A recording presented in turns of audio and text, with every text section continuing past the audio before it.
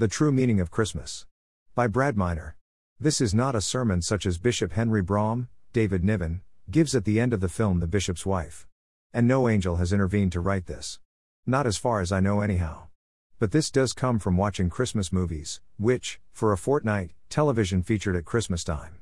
Some were sweet and charming, and others were the more serious biblical narratives that span the greatest story from the Incarnation to the resurrection.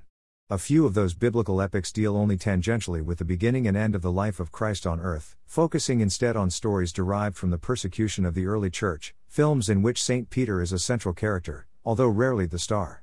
Quo Vadis, 1951, Finlay Currie as Peter, The Robe, 1953, Michael Rennie, and its sequel, Demetrius and the Gladiators, 1954, Mr. Rennie Again, The Silver Chalice, 1954, Loren Greene, and The Big Fisherman, 1959, Howard Keel. This last is a total mess, even worse than The Silver Chalice, in which Paul Newman starred, a lifelong embarrassment to him. The final scene in The Big Fisherman has Peter in a boat with an Arabian princess setting sail for heaven knows where.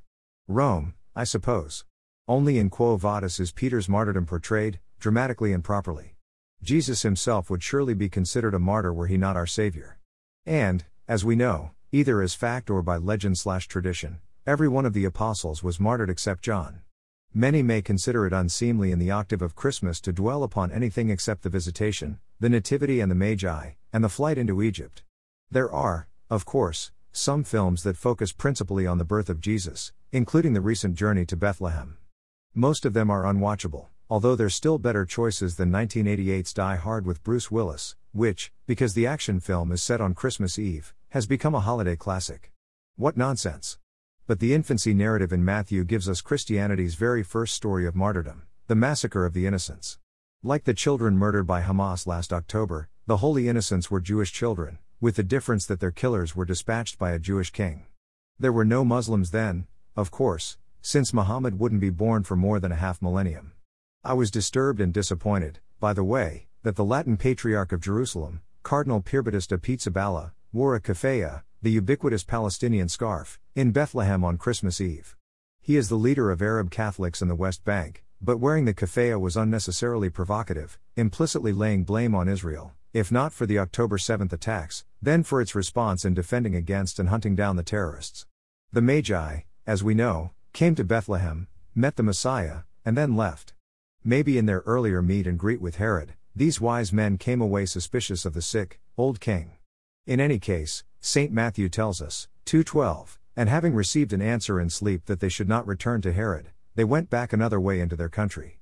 And, of course, in the very next verse, Joseph gets a very specific warning in sleep as well: arise, and take the child and his mother, and fly into Egypt, and be there until I shall tell thee. For it will come to pass that Herod will seek the child to destroy him.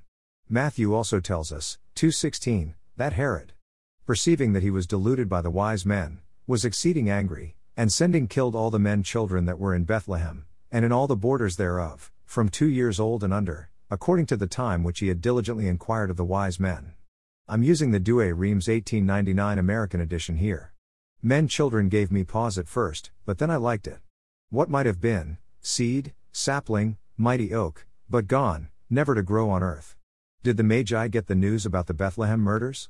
For that matter, did they follow the later life of the Christ? In William Wyler's Ben-Hur, 1959, the aforementioned Finlay Currie plays Balthazar, one of the Magi. He appears in a prologue scene of Christ's birth, then returns to Israel decades later and meets Judah Ben-Hur, Charlton Heston, when Judah takes on the job of chariot driver for Sheik Ilderim, Hugh Griffith. There are many paths to God, my son, Balthasar tells Judah, I hope yours will not be too difficult. And, finally, he's with Judah as a witnesses to the crucifixion. For this cause, he came into the world, Balthasar says. For this death? Judah asks. This beginning, the old man replies. All the brief biblical stories have backstories. We just don't know them all. And when did Our Lady learn of the massacre of the innocents, if she did? Matthew tells us that, hearing that Herod's son Archelaus reigned in Judea, Joseph took his family to Nazareth in the north, which means they didn't pass through Bethlehem in the south. And nothing in Scripture tells us that, as an adult, Jesus visited Bethlehem to preach. That doesn't mean he didn't, of course. But it would seem an odd detail for Matthew and Luke to omit if he did. Yet Bethlehem is close to Jerusalem and Bethany, places we know Jesus visited. And Bethlehem is the city of King David, and Jesus is referred to as Son of David. He, of course, knew of the massacre of the innocents. He always did, knowing all. As he knew his own death. He knew that in the manger. And God knows yours and mine.